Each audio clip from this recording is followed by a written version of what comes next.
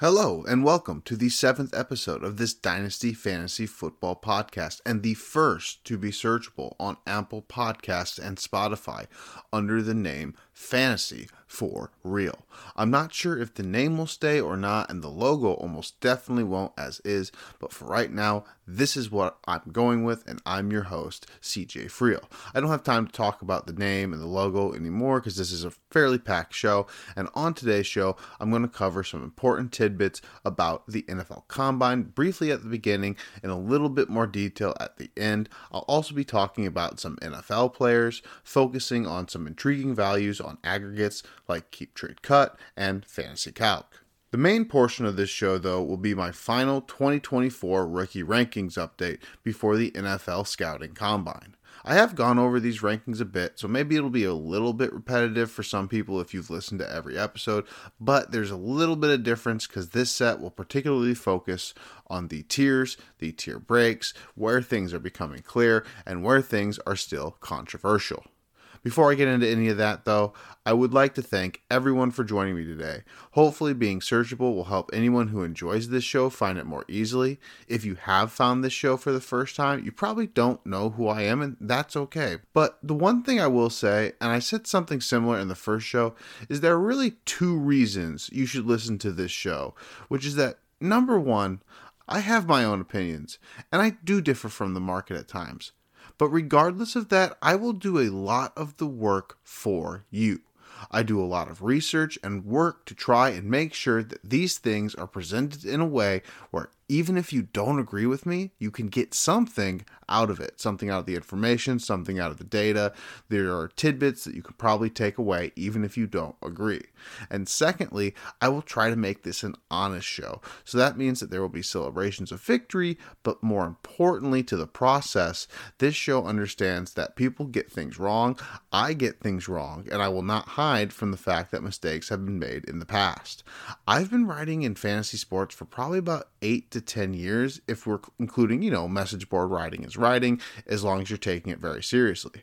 I've had a focus in football for over half that time, and I've specifically been focused on dynasty and prospects for the last 3 years. I've had a couple columns the last year, so even if you just look at these last 3 years, that is so much time to have the smash hits and the utter defeats. So bottom line, this show will hopefully speak for itself and, just give it a chance. So these are points where I would make a noisy transition or signal a start of a new section if I were a bit more polished or had a little bit more production in what I'm trying to accomplish. The bottom line is we're moving into talking about the NFL Combine and really getting into the beginning of the show. So if you're someone who really likes to get into the weeds and build your own models and do your own prospect evaluations, I will do a longer segment on measurements involving the Combine at the end of the show, talking about what I'm really looking for to kind of change little things, with my own mindset that I'm about to get to.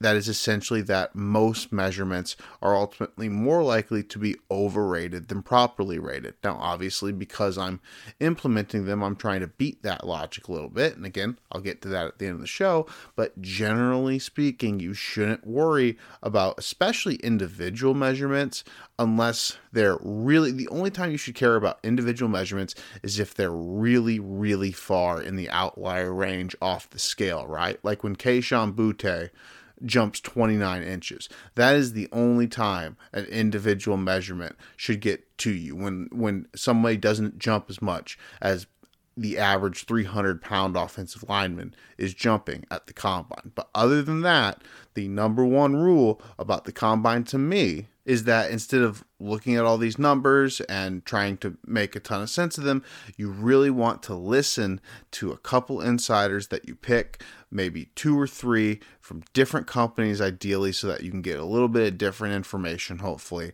A couple favorites of mine are Daniel Jeremiah and Dane Brugler, because while there are smoke screens, while there is going to be bad information out there, the number one advantage that the NFL Scouting Combine gives us as people who do this is that the NFL Scouting Combine gives us the opportunity to put all these important individuals in the NFL game, in NFL front offices, in NFL scouting departments, and put them all in the same place. So when they're all in the same place, some information might change hands, and if that information changes hands is potentially intriguing to us, that's how we can really get potentially ahead of the curve, so to speak. And that's really what we're ultimately trying to do. So, like I said, I will cover the combine in more detail at the end of the show. But for now, let us get into the first major section of this show. And so on to some interesting values, right? Let's talk about some NFL players. This is something that I'm going to start to do a little bit more on the show, especially when we're not fully in draft season. Prospects aren't my passion, but obviously we got to talk about NFL players sometimes. And I didn't want to call this buys or sells. I did mention overvalued, undervalued, but that's mostly because I didn't want to use words like controversy again, because that's really what I'm doing here. I'm trying to find intriguing value points to kind of talk about, because either they're moving or because my values are significantly far away. So a couple things just to note before I get into this. I am not discussing rookies, right? The very first thing I noticed when I pulled up all these ranking evaluations is that Marvin Harrison Jr. and Caleb Williams are the 12th and 13th ranked player. That's definitely something worth talking about, but I think that's kind of completely separate discussion of values, and that kind of leads me to my next point, which is that I have actually never written up a dynasty startup ranking for all the other things I have done, and the main reason I have not ranked a dynasty startup ranking is that I just find it to be such a headache to consider all the different rookie rankings. Are a headache, but the headache comes from just deciding between who is better between two players. I don't have to consider every single situation a team can be in, because while there are differences in like when a team might be looking for a running back or not, it's really not the biggest difference that we're really gunning for. Whereas like if you're full committed to a productive struggle or a build in your opening draft where you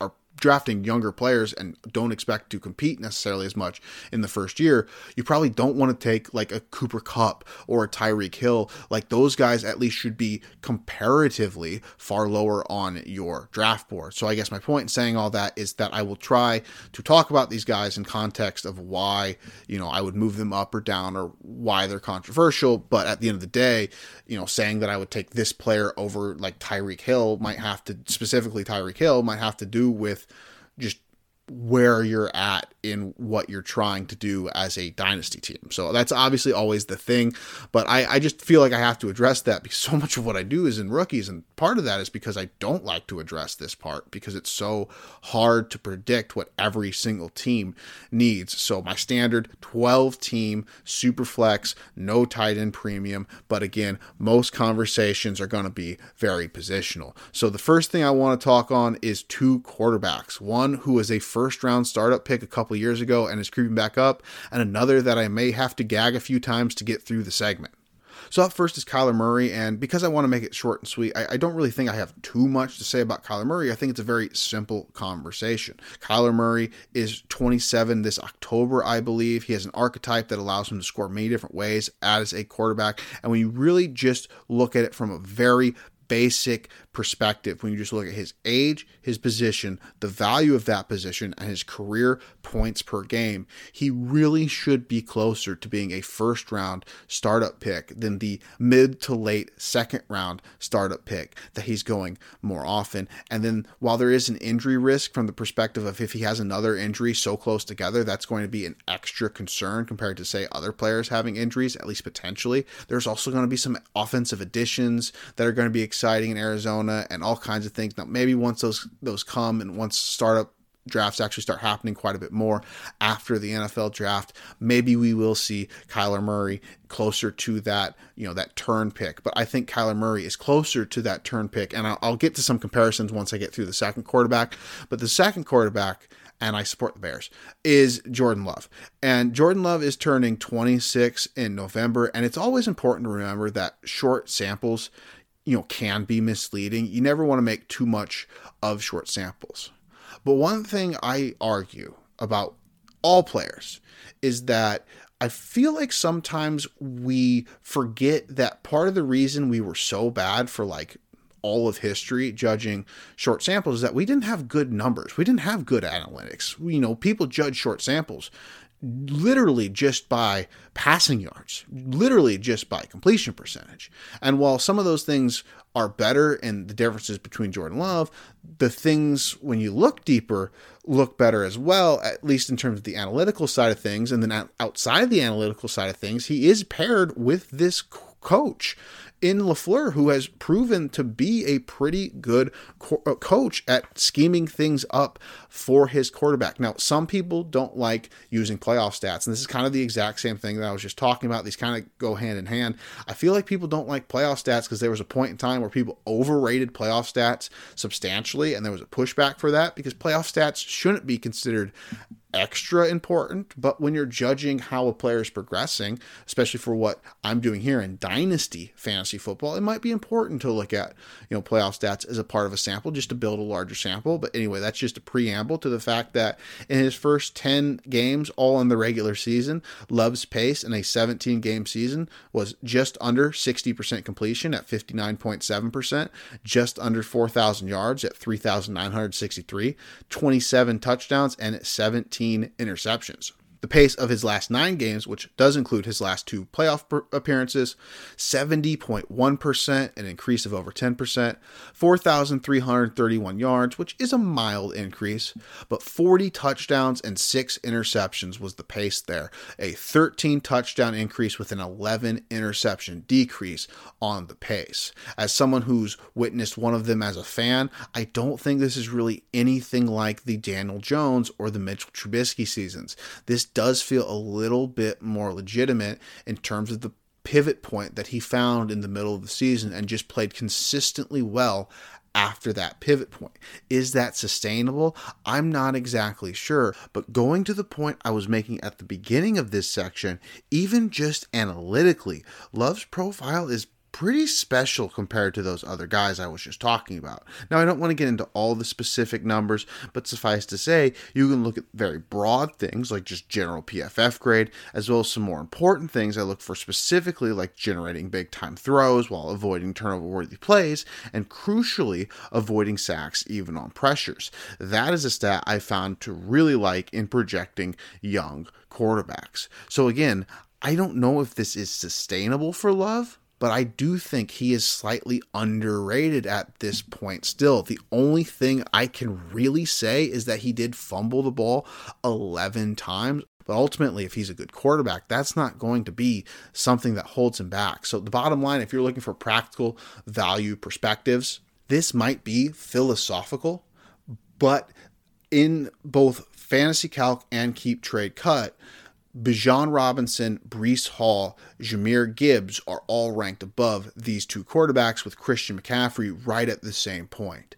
These are 2 quarterbacks in a super flex league that I am not considering a running back over them. So that already gets them 3 spots up the rankings at least.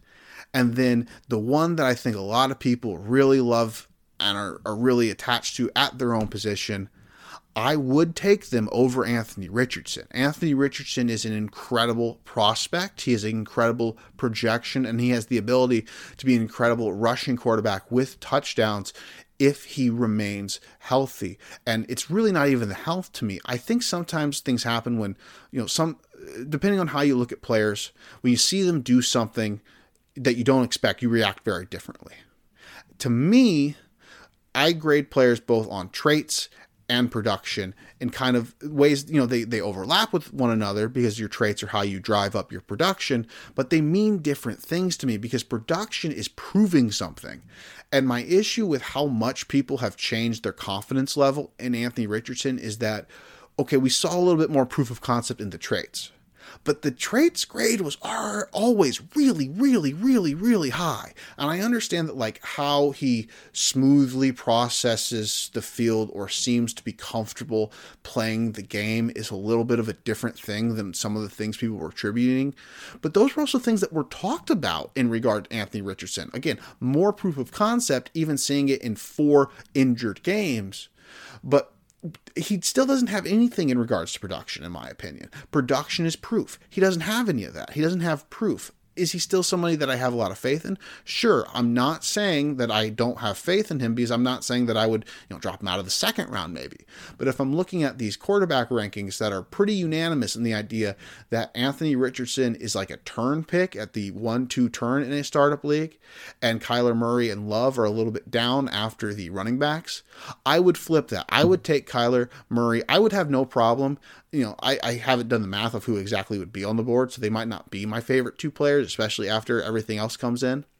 But I might take Kyler Murray and Jordan Love as a turn in a super flex league and lock up my quarterbacks with two quarterbacks who have at least 3 years before they turn 30. Next up, to alleviate some of my pain, I'm going to talk about one of my favorite players to discuss, Nico Collins. 2022 was a very underrated season with Nico Collins, and I think that's one of the things I see the most differently with Nico Collins. Nico Collins is entering this environment in 2022 in his second year where the starting quarterback is Davis Mills and the head coach is Lovie Smith, who it's wild in a sense that he's even a head coach in the year 2022, and it's important to note that he's probably not going with a very forward offensive identity for any team that Lovie Smith is coaching. And so in 2022, I think people also outright just forget the fact that he missed 7 games and dealt constantly with injury, and they just look at like 500 yards and they say, well, he was never more than a 500-yard receiver. But even just on those stats alone, his pace season was for over 800 yards. And I honestly just feel like we would feel differently about Nico Collins. Not to say that having a pace of it and doing it are the same thing, because they're not. But if Nico Collins had an 800-yard season before this breakout with CJ Stroud, I feel like we would treat him so much more legitimately. And then beyond the raw yards, we can look at things like yards per route run. And while a 1.68 yards per route run does not pop off the screen, it is a very solid number. I find that maybe the high ones might end up being kind of a market inefficiency for yards per route run, which this is kind of really deep into the weeds in a sense, but people don't like weird numbers, okay? And what I mean by that is when you can say, anything above 2 is great, people are just going to say, all right, great, now I know that. When you get to 2, you're great. But if actually 1.85 is when you get to great, people aren't going to like that. They're just going to say, no, I'll stick with 2. 2's fine. And my point in saying all that is that I have found a lot of times, people just don't realize how successful wide receivers score in this stat, right? So I just took a couple random sampling of wide receivers around the league: Chris Godwin, Terry McLaurin, Devonta Smith, Michael Pittman, DK Metcalf, Amari Cooper, some very good wide receivers. And out of the 33 seasons that these players have collectively played, only 11 of them have made it over a 2 yards per route run. And a lot of those are 2 even, 205, 204, 203, 2.1. Most of these guys' careers, 187, 189, 197, 173, 173. Obviously these are all random numbers, but the point is that when you look at all these numbers all together, you're getting a lot of 17s, a lot of 18s, a lot of 19s. And I think people just don't judge those seasons as being as impressive as they are, even in low volume. You have to treat low volume like low volume, but a 60 target season where you're popping a 1.7 or a 1.8 is fairly impressive. And by a market of inefficiency, I feel like that's a number that doesn't seem to highlight things for a lot of people or seem to get picked up by a lot of people. And I do think it's significant. I do think it's worth looking into when players are in those high ones. And so that's kind of what led me to Nico Collins in the very first place, is the idea that his yards per route run was very solid in the context of the system. 800 receiving yards was better than he was giving it credit for, especially in the context of the season. And so when you turn it into 2023, did I expect him to do what he did? Heck no. But I think it's also important to note that what he did went beyond what he was doing before, which was making contested catches and not dropping the football and getting open downfield, and becoming the 6th best yak receiver in football, or at least by total yardage. Who's the best? That's up to your subjective opinion. But the 6th highest producing yak receiver in football, right? That was Nico Collins. And to be very, very clear, I don't even know if I separated out the postseason stats for that one. So he might not have been quite that high. But the point is he was never a yak guy. And he got a ton of yak yardage Overall in the season, he played 17 total games, including the postseason, and had over 1,400 yards and a 3.11 yards per route run, which is one of the best figures you've seen, basically ever, really, if you really break it down. But it's one of the highest figures you've seen in the last several years, and it includes a game in which he played only 2 snaps, so it's much closer to a 16-game sample than a 17-game sample by at least one way to look at it analytically. So some of the names that were ranked higher on Keep Trade Cut than Nico Collins, that I would take Nico Collins over, include Drake London, Devonta Smith. I did put an asterisk by Tyreek Hill because, again, that's just kind of a whole different conversation. If you really, really are trying to win the championship, the next 2 years are probably a good situation, to favor Tyreek Hill. If you actually believe he's going to retire, though, it's only going to be the next 2 years, I believe. And Nico Collins is a very young receiver that's playing very well. I would also take him over Jalen Waddle. And then these are the two that get the closest. But I have Nico Collins right now ranked about the same, if not higher, than Brandon Ayuk and Chris Olave. So I do understand why so many people are scared of it, because people see patterns. People see patterns all the time, and early production is becoming a bigger and bigger and bigger pattern. Rookies produce. It's becoming a bigger and bigger pattern. But just because a guy doesn't fit one specific pattern, we can't stop evaluating him. And that's what I feel like a lot of people are doing with Nico Collins. We stopped evaluating him, and we're putting him at a place that we're saying, well, he deserves to be somewhere semi-fairly high. But as a receiver who had 1,400 yards and is paired with a very young quarterback and is himself very young, I understand that, some people are going to freak out if maybe they draft a wide receiver in the first round. Even if they draft a wide receiver in the first round, I have Nico Collins graded high enough that it's not going to matter that much to me. I just think he is a player who can continue to have huge weeks consistently at the NFL level over a long period of time. And those players don't grow on trees, and they especially don't grow up to be 6'4" on trees. And Nico Collins is a big, explosive, athletic dude. So that is why Nico Collins is closer to my wide receiver 8 on a overall startup ranking. Finally, and I do have a few more of these for Thursday's show, but this show is quite long at this point, and Tyjae Spears does seem to have a bit of hype both on Keep Trade Cut and Fantasy Calc, though it's a little bit higher on Keep Trade Cut, and he is the player I've actually talked about for this segment, like in terms of just teased it out or discussed on a social media platform, so I figure I need to at least cover Tyjae Spears, the running back from Tennessee.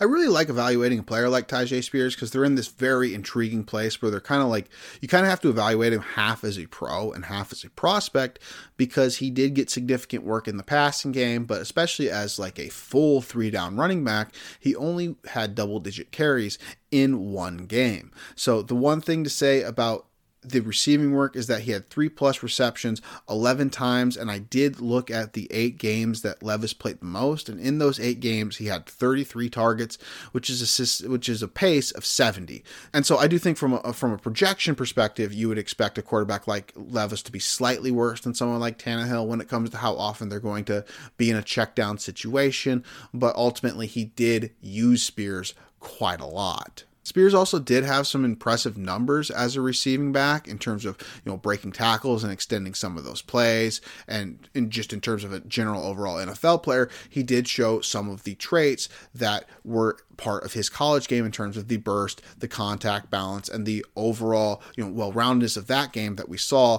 And really, I think, Tyjae Spears was a guy who I think was really going to go off like a rocket ship in terms of up rankings if it wasn't for how degenerative his knee is. Now, I don't know anything about medicine, but what I can tell you is that people who do seem to be very afraid of his longevity. But for me, longevity at running back is an inherently risky thing. So if the Titans believe that he can play at the NFL for a couple years in the same way that teams believe Jay Ajayi could play at the NFL for a couple years, that's not scaring me off right now. And it's important to note what I mean when I say that rise was coming, is that, man, down the stretch of the season, this guy was incredible. In his last 8 games, he had 121 in each of them. And in the final 3 games, which are significant games because, to contextualize just from the college football perspective, this is a Tulane football team that plays in a lower conference.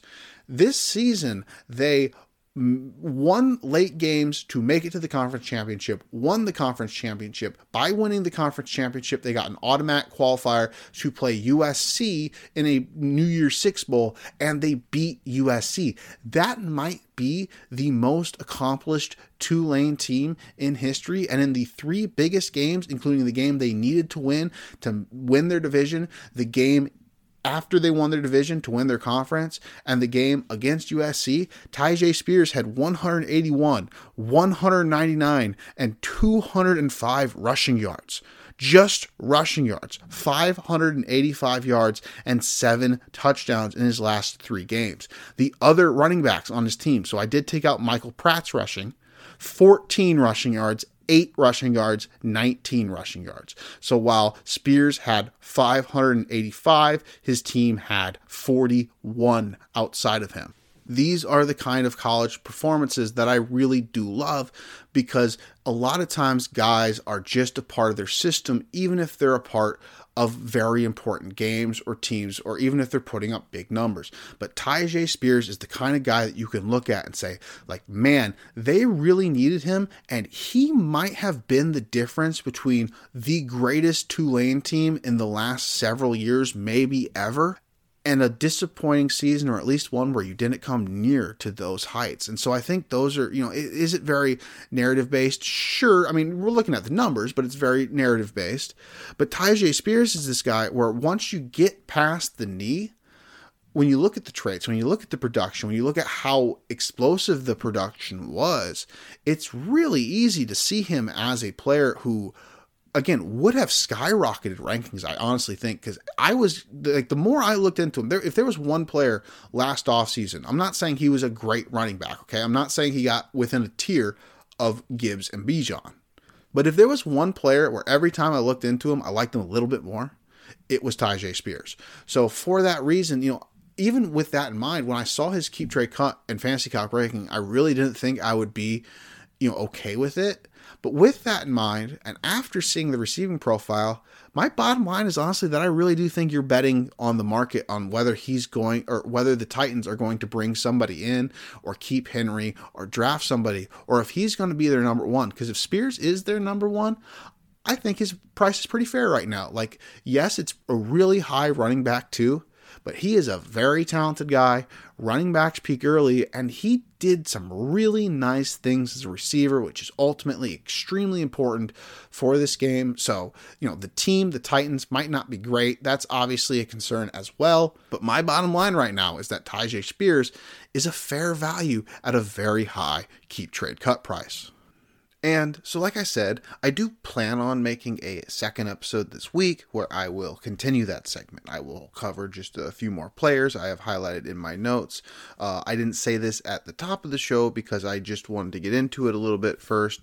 But whether you're a new listener or someone who has listened to all 6 episodes, I would encourage you to rate this show and review it on any podcast app where this is searchable. I'll have more on which apps that is on Thursday. I won't ask only for a 5-star review, but I will ask, if possible, that if you think less is fair, that you let me know what you believe could be better in the review. Now, to be clear, if you're the type that always hands these kind of things out for free, I will take them. But in early stages, I'm more interested in making sure I build this into a product that people want to listen to than and find value in, than just, getting the reviews. So on to the next part of the show. It's important to note that if you followed the show since the beginning, a little bit of these rankings might be repetitive. Now, to be clear, every time I do a new version of a ranking, I try to add some new tidbits on players or discuss new things,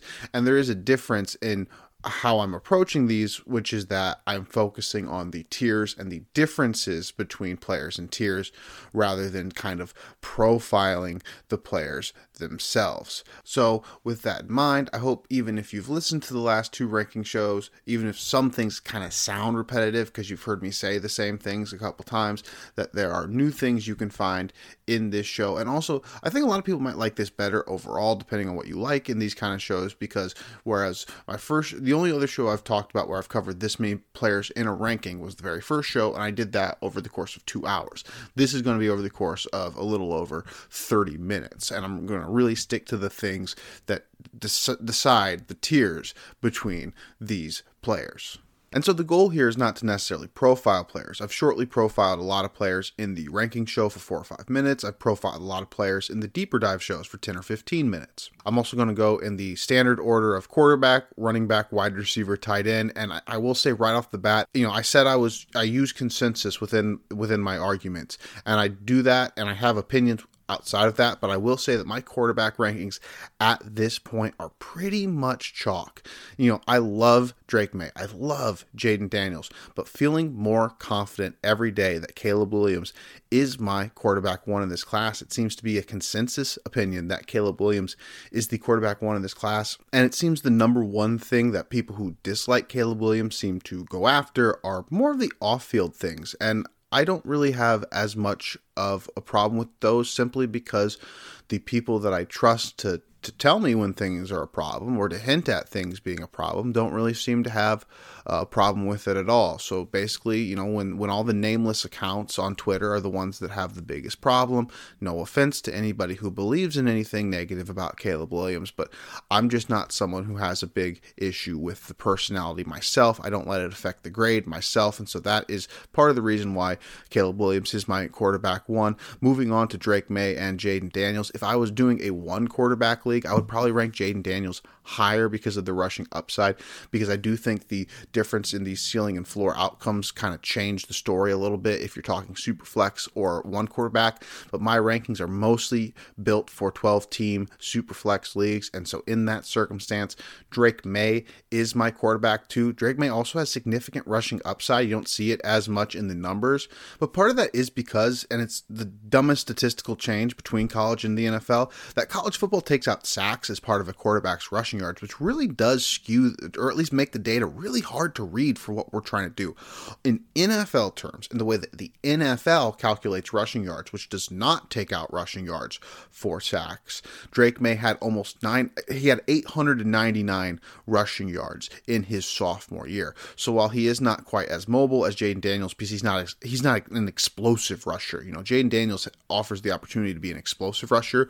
Drake May is mobile enough, and he represents an archetype a little bit more of what we're looking for ideally, because on the Jaden Daniels side of things, and actually my plan for the next episode is to profile Jaden Daniels in further detail in one of those 10 to 15 minute profiles, but Jaden Daniels did not break out until his 5th year. Now, he did a lot of things well those first 4 years. He was a good college starter, but he was not a great college quarterback, and he was not a great downfield passer in particular. He was just a very good, he was the game manager who had a good arm and was fairly mobile, and then he is physically developed. He has, gone from 175 pounds to about 205 pounds. He's gotten more explosive as a rusher. He's gotten better as a downfield passer, and that's what's really changed, but it took him 5 full years to do that. Drake May finished top 10 in the Heisman voting in his 2nd year.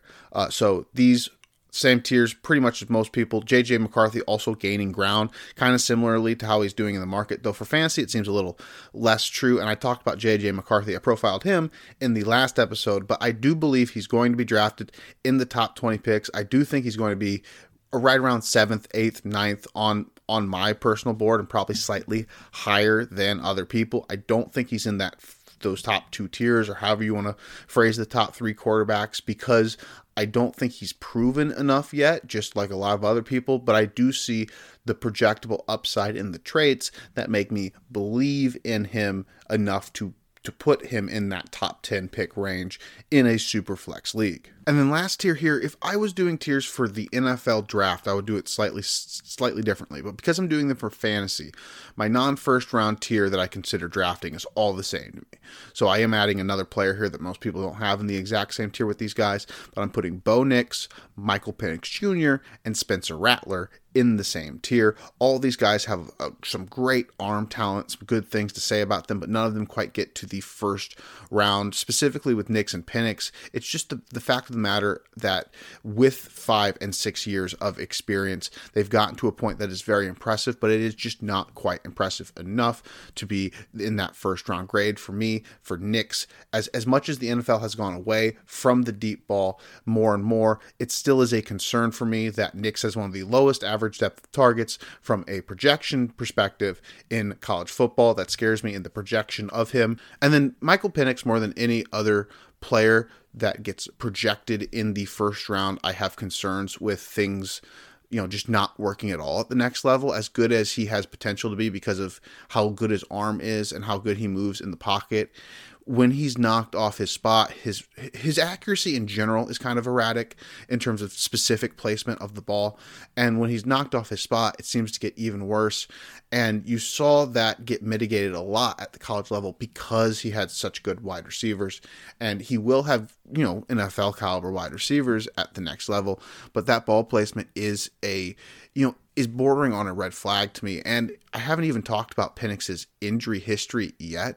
As someone who went to IU at the same time that Michael Penix was there, he had 4 straight season-ending injuries. He was very talented even at that point, but he does have this big red flag around his career that we can't really judge fairly because we don't know anything about the medicals ourselves, but it is a significant detail. Spencer Rattler improving in how people perceive him off the field, I think that's very important, and he's always had the arm talent. He's a little shorter in stature, but it's important to note that his offensive line situation at South Carolina was not good, and that that's an SEC team, so that's a pretty negative situation to be in. So just a really quick recap: I have Caleb Williams at first, small gap; Drake May and Jaden Daniels, small gap again; JJ McCarthy, and then by far the biggest gap from my first round quarterbacks to my not first round quarterbacks, where I have Bo Nix, Michael Penix Jr., and Spencer Rattler. Now, for as much as the running back rankings are different on a team-to-team basis, my own running back rankings have stayed fairly stable, especially in my top 10. So Benson and Brooks, Trey Benson and Jonathan Brooks, have stayed as my top 2 and mostly have stayed alone in that tier for themselves. Trey Benson has my favorite size-adjusted burst, and I think Brooks is my favorite in terms of just a well-rounded running back. I talked about his reception numbers in the last few games before he tore his ACL, but he was really breaking out as a high-volume receiving running back, which you don't really see in a cursory view of the numbers, because it came on a little late and he did miss, the end of the season because of the injury. So Benson and Brooks, my top 2 guys. If there is a guy hot on the heels, it is my running back 3 as of my ranking show, the fourth show, which did running back and wide receiver rankings in the middle tiers. Jalen Wright is my running back 3, whereas Benson has my favorite size adjusted burst. Jalen Wright has my favorite burst generally in this class, especially, if we're taking any running back that is at least listed over 200 pounds or can play at close to 200 pounds. Just the way he, explodes as a rusher, that 0 to 60 time. I mean, obviously you're not going 60 miles an hour, but whatever. 0 to 60 time on Jalen Wright. That's what I call it. I really love it. Wright's is the best in the class. Benson's is the best when I factor in size. And so that is why those 2 are 2 of my 3, with Brooks, who is my most well-rounded. What really separates the guys who separate out my top 5 is their pass catching ability. So those 2 guys are Ray Davis and Bucky Irving. Now, Ray Davis is a little bit more my guy than Jalen Wright, even just because some people don't like him as much. And I mean, to be honest, I don't know how I feel about that, because he is going to be 25 years old this year, and that is very scary and definitely a controversy around his value, and something I myself don't like.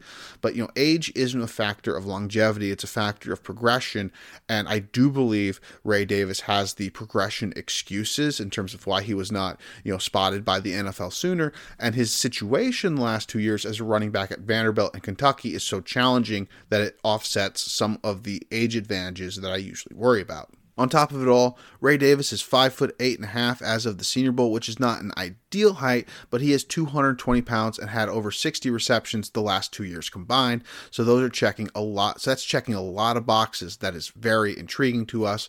And then Bucky Irving, won't go over the fact that he's small just because so many other shows, they like Bucky Irving. So you'll hear a lot of people defending why he can work at such a small size. Whereas I don't know if as many people are going to be defending Ray Davis.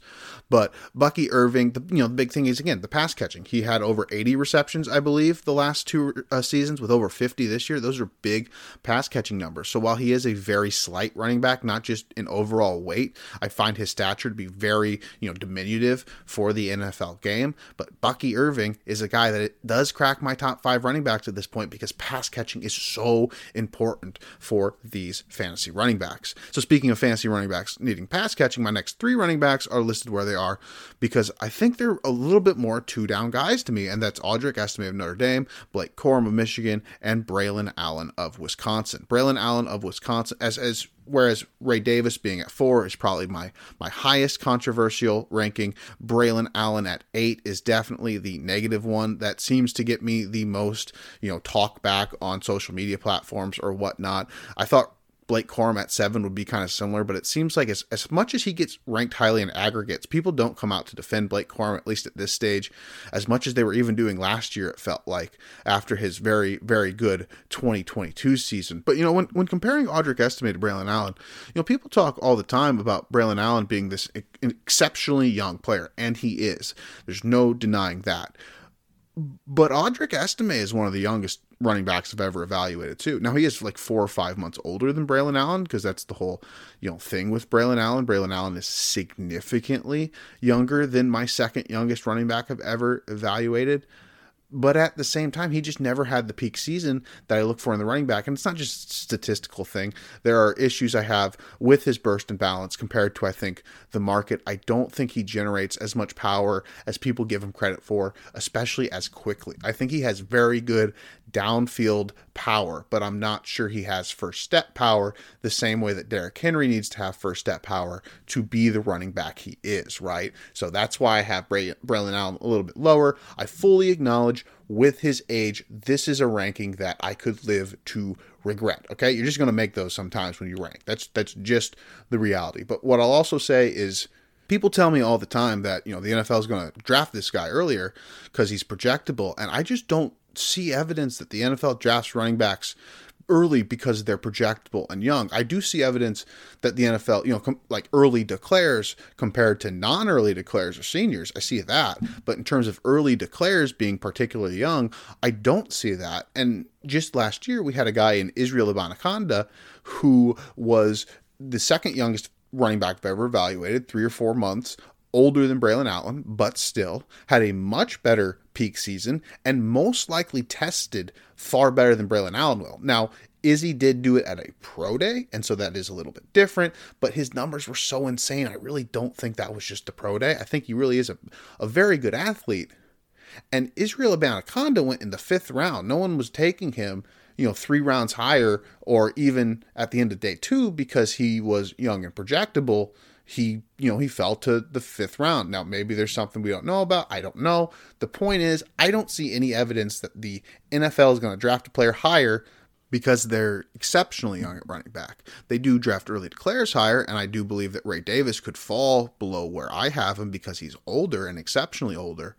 But I don't see any evidence that because someone's under 21 as opposed to 21 and a half, the NFL is going to rush out and grab them at the running back position where it peaks so young. And so to round out my top 10, I had Marshawn Lloyd, Dylan Laube also staying the same. I have heard significantly more heat than I was expecting to hear on Marshawn Lloyd. It seemed like he impressed a lot of people at the Senior Bowl, so that might be one I revisit. Laube is a significantly older prospect coming from the FCS. There's a lot of flags there, but he has first step quickness, size, and pass catching once again, which really sells him as the player that I am ranking as my running back 10. I I also have Jaden Sheridan, who is up to my honorable mention 1 at this point, just on speculation, because he's just kind of this interesting mystery box. He's undersized. He went to the FCS level, but unlike Laube, he is an early declare. He only spent 3 years at the collegiate level. It is strange that he's skipping the FBS altogether because of that. Maybe that means the NFL is high on him, rather. But, he's this interesting mystery box profile. The reason he is not higher is that his weigh-in at the Shrine Bowl was right around 180 pounds. And so it's just really hard to, the floor of a guy who's 180 pounds, who's never played above the FCS level, which, if you're not clear on these distinctions, is the level outside the top 130 plus college football teams. That's obviously quite a projection to make on someone who doesn't have the size of Laube, who, it makes it easier to see it translate. So just to recap these running backs really quick before I go on to the wide receivers, I have Trey Benson and Jonathan Brooks in the first tier with a minor gap above Jalen Wright, who is quickly catching up to them. I then have a small gap behind them before Ray Davis of Kentucky and Bucky Irving of Oregon, and then another gap really defined by that pass catching before Audric Estime, Blake Corum, and Braylon Allen, who I like better than Marshawn Lloyd and Dylan Laube, who round out my top 10 before my number 1 honorable mention in Jaden Sheridan. And then the wide receiver position is the position that is still by far the most fluid, and it probably should be the most fluid. It's the position that the NFL takes 13 guys on in the top 50 picks, and only like 4 of them end up being good, or however that ended up going. It's just the way this position works. People target different people for different reasons. They believe in different archetypes. They believe that different archetypes can fit or fix their situations or fit with their quarterbacks for different reasons, and so it just is a hard position to grade because of all the things that come together at it. It's a position that, you both find success by being good at everything, and a position that you find success by just being able to dominate at a couple things and being flawed, depending on who you are. So by far the most fluid position, by far my most fluid rankings. My top 3, and the one that's a little bit different, my top 12, are the 2 tiers that are becoming the most clear. I'll get into it as I go, but I really do like to consider the top 3 as a tier at this point, specifically because, I do feel individually different about each of them. And I don't just mean that as who they are as players, but I mean that from a rankings perspective, where I really do have it. Number 1, Marvin Harrison Jr. Number 2, Malik Neighbors. Number 3, Rome Odunze, in a very, very clear order like that, with about the same gap between each, which is not big, but is clear, if that makes sense. Some I have found to be lower on Rome Odunze, and there are some youth production things you can look at because technically he did not produce in his sophomore year. But here's one thing I'll say about that, and this is kind of the reason why I look at things holistically and not by raw black-white correlations, because you can only map certain things on whatever variable you're studying.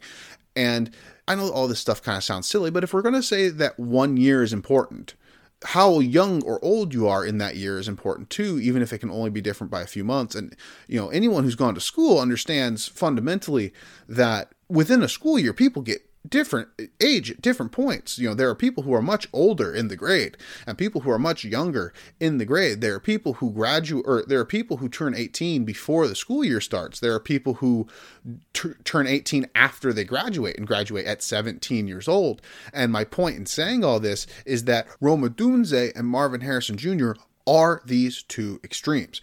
Rome Odunze graduated high school at 17 years old. Marvin Harrison probably turned 18 years old before he started his final year, and that is why Rome Odunze is only 3 months older than Marvin Harrison, despite being in college for 1 more full year, 2 or 3 months. And so the big key in saying all that is the months don't matter. What matters is that if you're going to look solely at youth production, Rome Odunze had more of it than Marvin Harrison before those early years, because he was starting at an earlier age, and because Marvin Harrison Jr. didn't do very much that first year with other players on his team, keeping him on the bench with Garrett Wilson, Jackson Smith and Jigba, and Chris Olave all at the same time, being on that Ohio State team. Now, of course, he has the excuse for the no early production. That's not my point. My point is that if you're going to really worry specifically about early production in regard to Rome Odunze, it's worth knowing that Rome Odunze had more receiving yards before turning 20 years old than Marvin Harrison Jr., who didn't even have 200 receiving yards before turning 20 years old. So it feels odd saying this because Troy Franklin, at the beginning of doing my deep dives, which was 2 shows ago on this next 4 wide receivers, I had him at 5, and now I both feel like he's at 4 and potentially maybe separating a little bit. And I think my concern with Troy Franklin is that I do try to rank things for Devy leagues or for leagues where prospects could potentially be tradable assets. Because regardless of how many listeners may play in those leagues are the only ones where you have to actually make determinations. And so for that reason, and then just for the general sake of it, I really don't like yo-yoing people up and down my rankings. So when I think that certain players might get drafted far, far, far higher than a player, I sometimes do push that player up, or when I'm worried that a player might be falling a little bit down, I push that player down. But the buzz has constantly been better and better and better with Troy Franklin, and I've always liked the analytics a little bit better, and I liked him on the film review a little bit better than I initially remembered, or however you want to phrase that. My reevaluation came away higher on Troy Franklin, and so because he does separate himself so well analytically from the other guys that I put in the same tier as Troy Franklin, and because Troy Franklin does seem to be getting a little bit more NFL draft buzz, he does seem to be somewhat separating himself as the wide receiver 4 to me. There's something interesting about my next 2 guys in Keon Coleman and Brian Thomas Jr., that there's something about them that they feel like they might belong in a tier with Troy Franklin to me, and they feel like they might belong in a tier with A.D. Mitchell to me, but A.D. Mitchell and Troy Franklin don't feel like they belong in the same tier to me. And I don't know if that makes sense to anybody else, but at least they're in the middle, so it makes a little bit of sense. But the whole point in what I'm getting at here is that those are guys that I could see buying into the idea that they are not as safe necessarily, though Troy Franklin has his own issues with safety when you consider just his general size, but that they have the overall ability with the risk and the upside to be just as valuable as Troy Franklin. Whereas I could also talk myself into the idea that the scary things, the things that I'm worried about in their profiles, drive them down to the point where they're closer to A.D. Mitchell, a guy who has talent, but has a lot of unproven talent, with, some of that being the injury in the second year. But at the end of the day, A.D. Mitchell's someone who's sliding just a little bit for me, hasn't fallen out of the wide receiver 7 spot. But it's hard when you're doing a deep dive on a profile as someone who believes in the analytical things to see all the numbers and them not be that good, right? I don't fully endorse this logic because I think you can get really subjective into, when you're making arguments and when you're not. But I do think the most when I'm thinking about A.D. Mitchell back to a time this offseason where Daniel Jeremiah said something about the players that you find yourself making the most excuses for are sometimes the ones that you just got to say, maybe it isn't this guy. And that is the conflict I have with A.D. Mitchell right now. There's a lot of things I like because as someone who follows college football, it seems like the people around college football have thought he's extremely good, and not just extremely projectable, but extremely good, that he can do things for teams at any point in time because of his ability, say, in the red zone. And so that is why I am still high on A.D. Mitchell. That is why I still have not moved him out of wide receiver 7, but he is a player who I am asking myself questions about. And the 2 players who are challenging him the most would not be the player who I last ranked at wide receiver 8, because that is Xavier Worthy. And as I mentioned in that show, wide receiver 8 was a very conflicting place for me because I really started with him lower down that list and I ended up with him at wide receiver 8 and I didn't know how I felt about it. And there's so many things analytically just looking at his freshman year that make me think that Xavier Worthy should stay at 8. But I don't really love what he's done the last 2 years. I don't love the production. I don't even really like the production because the production, it's fine, but it's also fine coming really strongly off of screens, swings, and simple one-read passes where he just took the ball and ran. And the reason that I worry that I'm ranking him too low, and why he is still in my top 12 wide receivers, which again is my biggest tier break outside of the top 3, is because of the speed, the potential to run around a 4-3, the ability to extend plays after the catch. These are things that I do think Xavier Worthy could at least potentially do right away at the NFL level, but that profile needs to be able to win downfield, and I'm not sure he can. I'm not sure he can at anything that is close to a contested catch point, and I'm not sure he can with I'm worried about him getting jammed up in those first 5 yards. And so Xavier Worthy is a player that has probably my biggest overall red flag, because while it isn't an objective red flag, it's the thing I worry about the most. So I guess that's just the way to put it. So going back to it, the 2 players who are actually challenging A.D. Mitchell for wide receiver 7 are Jalen Polk and Roman Wilson. Those are 2 guys I like quite a bit. There are a couple things I don't love about their profiles, but there are a lot of things I like about their traits, and they've done enough at the college level that make me really feel like I can buy into those traits. So Jalen Polk, Roman Wilson, those guys round out my top 9 wide receivers, with the 5 to 9 being kind of the most fluid tier, where I really don't know what I'm doing with any of these guys, but I do think that's my 5 to 9 in some order, with Keon Coleman, Brian Thomas Jr., A.D. Mitchell, Jalen Polk, and Roman Wilson. So the last 3 guys up for me in my top 12, and there are some controversial players being left out, obviously, and I'll talk about those. But the solid tier of top 12, the 3 last players I'm really feeling good about, or, obviously to an extent, because the first one is Xavier Worthy, who I just talked about. The other 2 are Malachi Corley out of Western Kentucky and Malik Washington out of Virginia. If I had to guess between the 3 who I'm leaning to right now to lead this trio of this kind of last tier of 3 in my top 12, it is Malachi Corley, because the other 2 do have a red flag in their physical makeup. All 3 of these guys, what really makes them similar is that they're all guys who I see something that translates at the next level, but I'm not sure I see enough that translates at the next level to believe that they are high volume guys. But between something in the analytics or something that they do really, really well, probably more in Malachi Corley's case, I do still like them a good bit in this top 12 range. These are frankly 3 players that I'd be really excited to get on my NFL team. I almost said especially Corley and Washington. I don't know if that's true or not, but that kind of does say where my headspace is right now with Xavier Worthy. But anyway, my point being, Malachi Corley is the one that I would favor, because he doesn't have a size red flag, whereas Malik Washington is 5'8", and Xavier Worthy is extremely lean. Malachi Corley, and not only that, but Malachi Corley is an extremely good athlete, both in terms of being well-rounded and being explosive on top of the well-roundedness. He did weigh in at 215 pounds at the Senior Bowl, which I believe I had at like 85th percentile weight or something around that range at this point at the NFL game, at least when I looked it up at the time. I'm not sure. It's been a while, so I don't know if that percentile is right, but I do know he was 215 pounds at the Senior Bowl. So that's a big guy, especially for, being able to move as fast as he can as a yak receiver.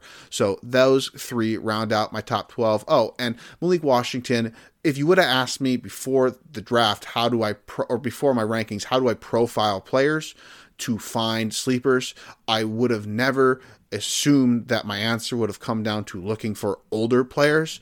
But I will say, objectively, that the players I'm finding that I am the highest on compared to the market as of today are Ray Davis and Malik Washington, who are 2 very old players that do have very concerning things in their profile. But I really like the upside both possess, even as small as Malik Washington is. This is a guy who had almost 50% of his college team's production in the passing receiving game last year, and then the year before he actually had a sneaky high percentage of his team's passing production because it was a low volume Northwestern team. I go into that more in the Malik Washington is Rising show. That is the 3rd show I released, I believe. So if you want to dig deeper into Malik Washington, but the 2 players that I believe will get me the most flack and are my top 2 honorable mentions, and that's not for the same reason necessarily, but are Ladd McConkey and Tez Walker. Ladd McConkey, I do have some concerns with. He profiles very differently than Roman Wilson to me analytically, because of the differences in their offenses are not things that I think a lot of people are just brushing aside the differences in the Michigan and Georgia offenses in their peak years because of the fact that they both dominated teams and won national championships. And I get that, but Georgia won those games by throwing the crap out of the ball, and Ladd McConkey didn't get many of those yards. Michigan won those games by really, really methodically taking their time and being extremely slow with the ball. And if you want a statistical representation of this, my own numbers show that in his 700-yard season, Ladd McConkey was at around 17% of his team's proportional production in the receiving yard category. And in his peak season this past year, Roman Wilson was at 25%. That's a substantial difference between the two, and why Ladd McConkey has a red flag there that Roman Wilson does not. Aside from that, while the standard size profiles would favor Ladd McConkey because he's a little bit taller, the Senior Bowl measured in his arms at 30 1/8 inch. I will cover the combine stuff, the specifics in the combine stuff in the weeds a little bit at the end, but that is a size that concerns me, especially for a guy where the very first note I wrote is he inside or is he inside-outside versatile? Because if he's only inside, that's obviously a concern. And 30 1/8 inch arms are inside arms. That doesn't necessarily mean he will play inside. He does have a very good ability to, stop, start, and gear shift. And in certain leagues, maybe even playing primarily inside will be good for his PPR floor. But at the end of the day, you are targeting from a draft perspective either outside players or inside-outside versatile players. You're rarely targeting players who you think are only going to play in the slot. And, Malik Washington might be a little bit of that, but I would rather bank on the guy with 47% of his team's production than 17. And I understand it's not that simple, but to me, the whole point of production and at the wide receiver position is that you use your traits to win, and you use your traits to prove things, and you use your traits to prove things over time. Ladd McConkey has traits that I like, but has he proven things with them over time? He has not. Not to the extent that I look for, so that is why he is an honorable mention and not in my top 12 wide receivers. And then Tez Walker is one of those guys where I was really excited for him. I really didn't like what the NCAA did, in terms of with his eligibility, but at the end of the day, I think he got a lot of credit for his really exciting games and did not get enough flack for the games where he kind of disappeared. And at the end of the day, it is more of a traits thing. I'm worried about how he decelerates. I'm worried about how he gears down. So he's an older prospect, 23-year-old prospect, concerned about some of the traits things, didn't have a great Senior Bowl, concerned about some of the numbers things. So Tez Walker does have the size, does have the speed. Some people were worried that he measured in at 6'2", going back to the arm length thing. His arm length was really, really nice, and since I do favor that measurement slightly to height, Tez Walker's size doesn't bother me at all. It has nothing to do with being under 6'2". I actually think his profile in that regard with his speed is going to be exceptional on my lists, but he is the honorable mention number 2 to me. There's obviously a lot more players. Some of those get discussed in my wide receiver 8 through 15 show, which was the 4th show I did. So if you're interested in a few more players, keep an eye out for that. I profiled Javon Baker on the last episode, so keep an eye out for that. But that is about all I have for this wide receiver position. And the only thing to add, and I should recap it really quick. So, first tier, Marvin Harrison Jr., Malik Neighbors, Rome Odunze. Tier break, I do think Troy Franklin is separating himself just a little bit from the pack, but 4-9 or 5-9 is very fluid with me, with Keon Coleman, Brian Thomas Jr., A.D. Mitchell, Jalen Polk, and Roman Wilson wrapping out those 9 wide receivers there. And then after that, you have Malachi Corley, Xavier Worthy, and Malik Washington really rounding out the biggest tier that I have in my top 12, with Ladd McConkey and Tez Walker being the honorable mentions outside of that list. And then the only thing I wanted to say about tight end, really I could have skipped tight end probably for this specific show, but I wanted to say where the tight end tier, I guess, fits into the big board as a whole, because to me it's just a little bit lower than for a lot of other people, because while I love Brock Bowers, and I love Brock Bowers as a prospect, and I love Brock Bowers as a college football player, I guess that's why I always try to say with Brock Bowers is that, you've gotten to see him be not just one of the best tight ends, but one of the best players in college football the last 3 years, and I get that is why people want to buy into him. This position is different than any other position.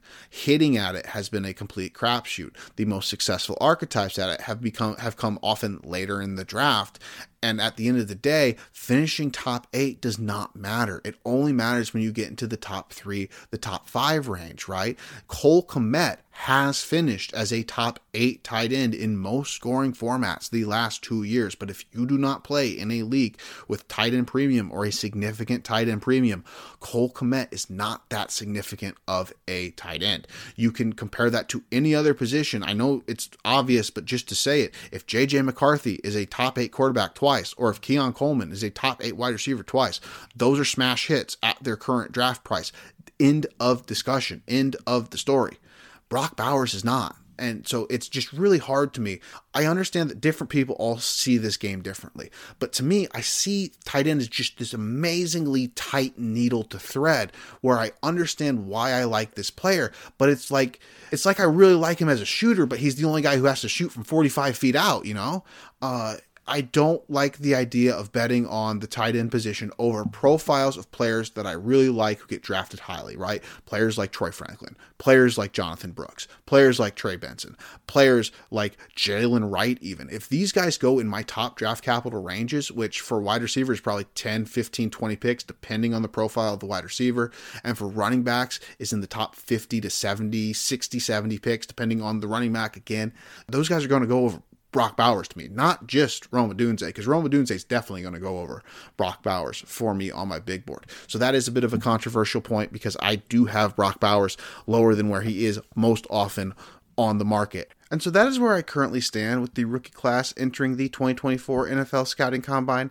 Now, the Combine being this week, there is a chance that there will change some of these things, but hopefully not that much. That is kind of the goal. So I covered the Combine at the beginning a little bit, but just like I said when I covered the Combine there, I want to go in just a little bit more detail now, particularly for the people who really profile players themselves and scout players themselves and build their own scouting profiles in terms of what I'm looking for in the scouting combine. So if you don't know a number when it comes to any kind of measurable size, anything that gets measured at the combine, if you don't know a number or how it ranks historically, always look by the percentile. That's just a basic rule of thumb for anything. I use percentiles for basically as many things as I can, because even if the number doesn't really translate into your head in terms of, I think some people don't like percentiles because they hear 70th percentile height and they go, well, I don't know how tall it is. I don't really care how tall it is. I know exactly what I need to know, which is that it's in the 70th percentile of everybody who's ever played that position.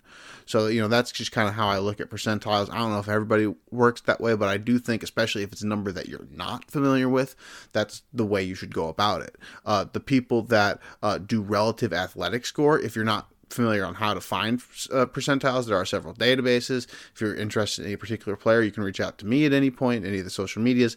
But what you really want to look out for, relative athletic score, the people who do that, the RAS scores, those people are really quick at updating on Twitter with their information, and their information uses percentiles as well, and is also color coded, so it's really easy to pick up on. So yeah, into the positions themselves. Quarterback, there's really still nothing. This is supposed to be the section where I go into deeper what I am looking for. I guess it's certain quarterbacks. Anthony Richardson, it does matter what he, physically does at the combine. And there are field drills, so seeing people throw next to one another can be valuable on some times. And so if the quarterbacks throw and they throw next to each other, it's nice to get to see them throw next to each other. But for the most part, quarterback's just a position that there's not really too much to talk about there. When it comes to the running back position, and to be clear, none of these things are extremely important, especially on an individual basis. But the 40 is probably a little bit overrated, and the jumps are probably a little bit underrated.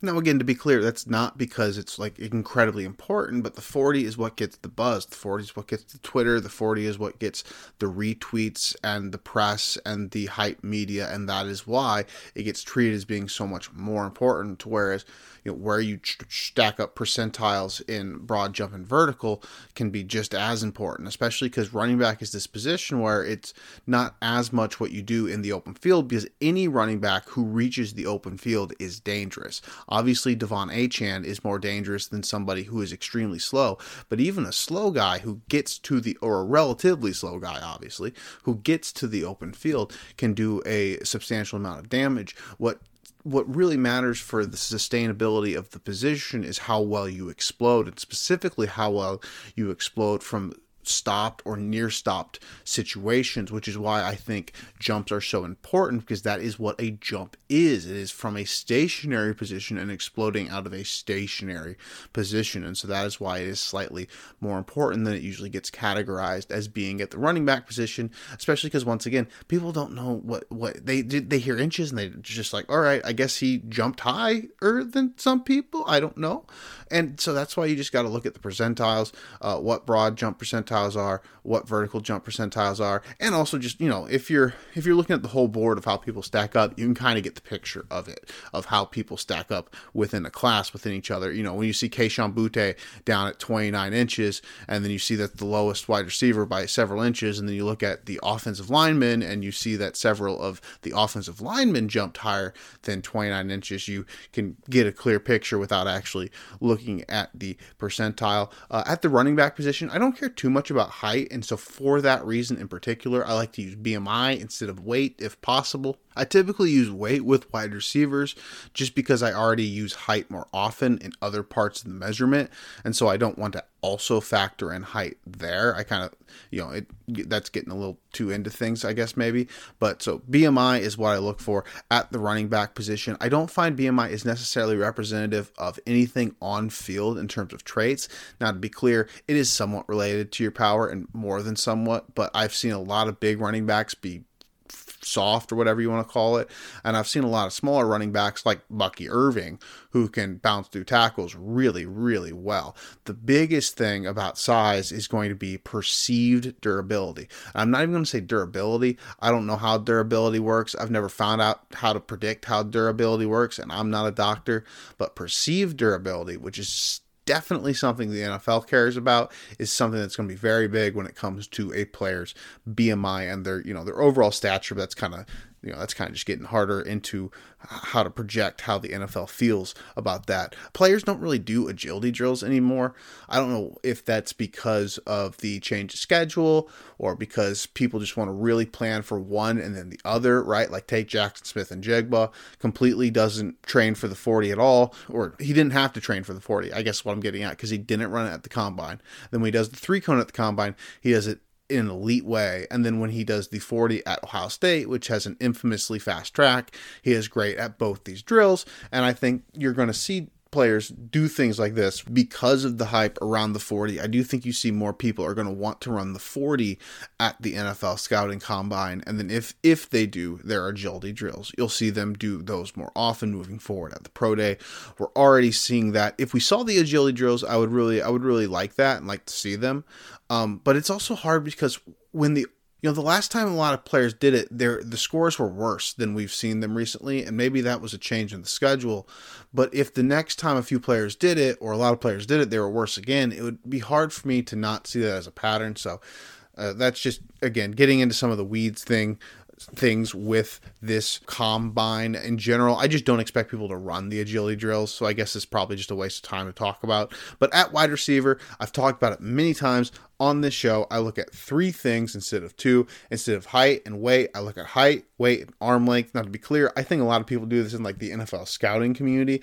I just don't see anybody talk about it really for fantasy. And if we're projecting prospects at this level, I do think it's worth talking about, because if a player doesn't hit at all, he's definitely not going to be valuable for fantasy. And to me, arm length is actually more important than height. And so it's not necessarily that I think it's very important, but if we're going to talk about a player's height all the time, which we do talk about players' heights all the time within a certain amount when we're talking about physical sizes and builds, I think arm length is an important one to bring up. And I think arm length is more important because I think arm length is more important in how you win within those first 5 yards. And I think arm length is also more important at the catch point. So at both major points of attack, both at the release and at the catch point, I believe arm length to be more important. And so arm length is a measurement that I look for, especially when I'm trying to avoid outliers, right? The biggest thing with size is that you want to avoid outliers. Most wide receivers that you truly, truly like, you should be fine even if they run in the 4.5s, unless you really expected them to do something different. The real thing you're worried about is guys who are physical outliers at different spots. And so arm length is just one more spot where I'm looking for physical outliers, guys who have smaller arms. I like to see arms get up to 31 inches or above, but in the high 30s is also fairly fine as long as I really like the player, especially their separation or explosiveness ability, but just some things I look for there. And then similarly, jumps slightly underrated, a little bit differently than wide receiver, or a little bit differently than running back, but I do think it's similar in that the explosive drills a little bit underrated, the 40 a little bit overrated, but all those drills I don't care about nearly as much at wide receiver. If we got, again, I don't want to go into the agility drills again, but if we got the agility drills and we got good numbers on the agility drills, I would care the most about the agility drills, but I don't think we're going to get them, and I don't think we're going to get good numbers on them. And then there's really nothing at tight end because tight end's so scattershot. The only thing I would say at tight end is if you're deciding between multiple later tight ends, if you're talking about the top tight ends, you're probably looking for a Bowers, someone who's been great in college, like genuinely great. Even Michael Mayer, to an extent, Sam Laporta. The only exception to that out of the first 4 tight ends last year was Luke Musgrave, because Luke Musgrave only played in really two games and then got hurt.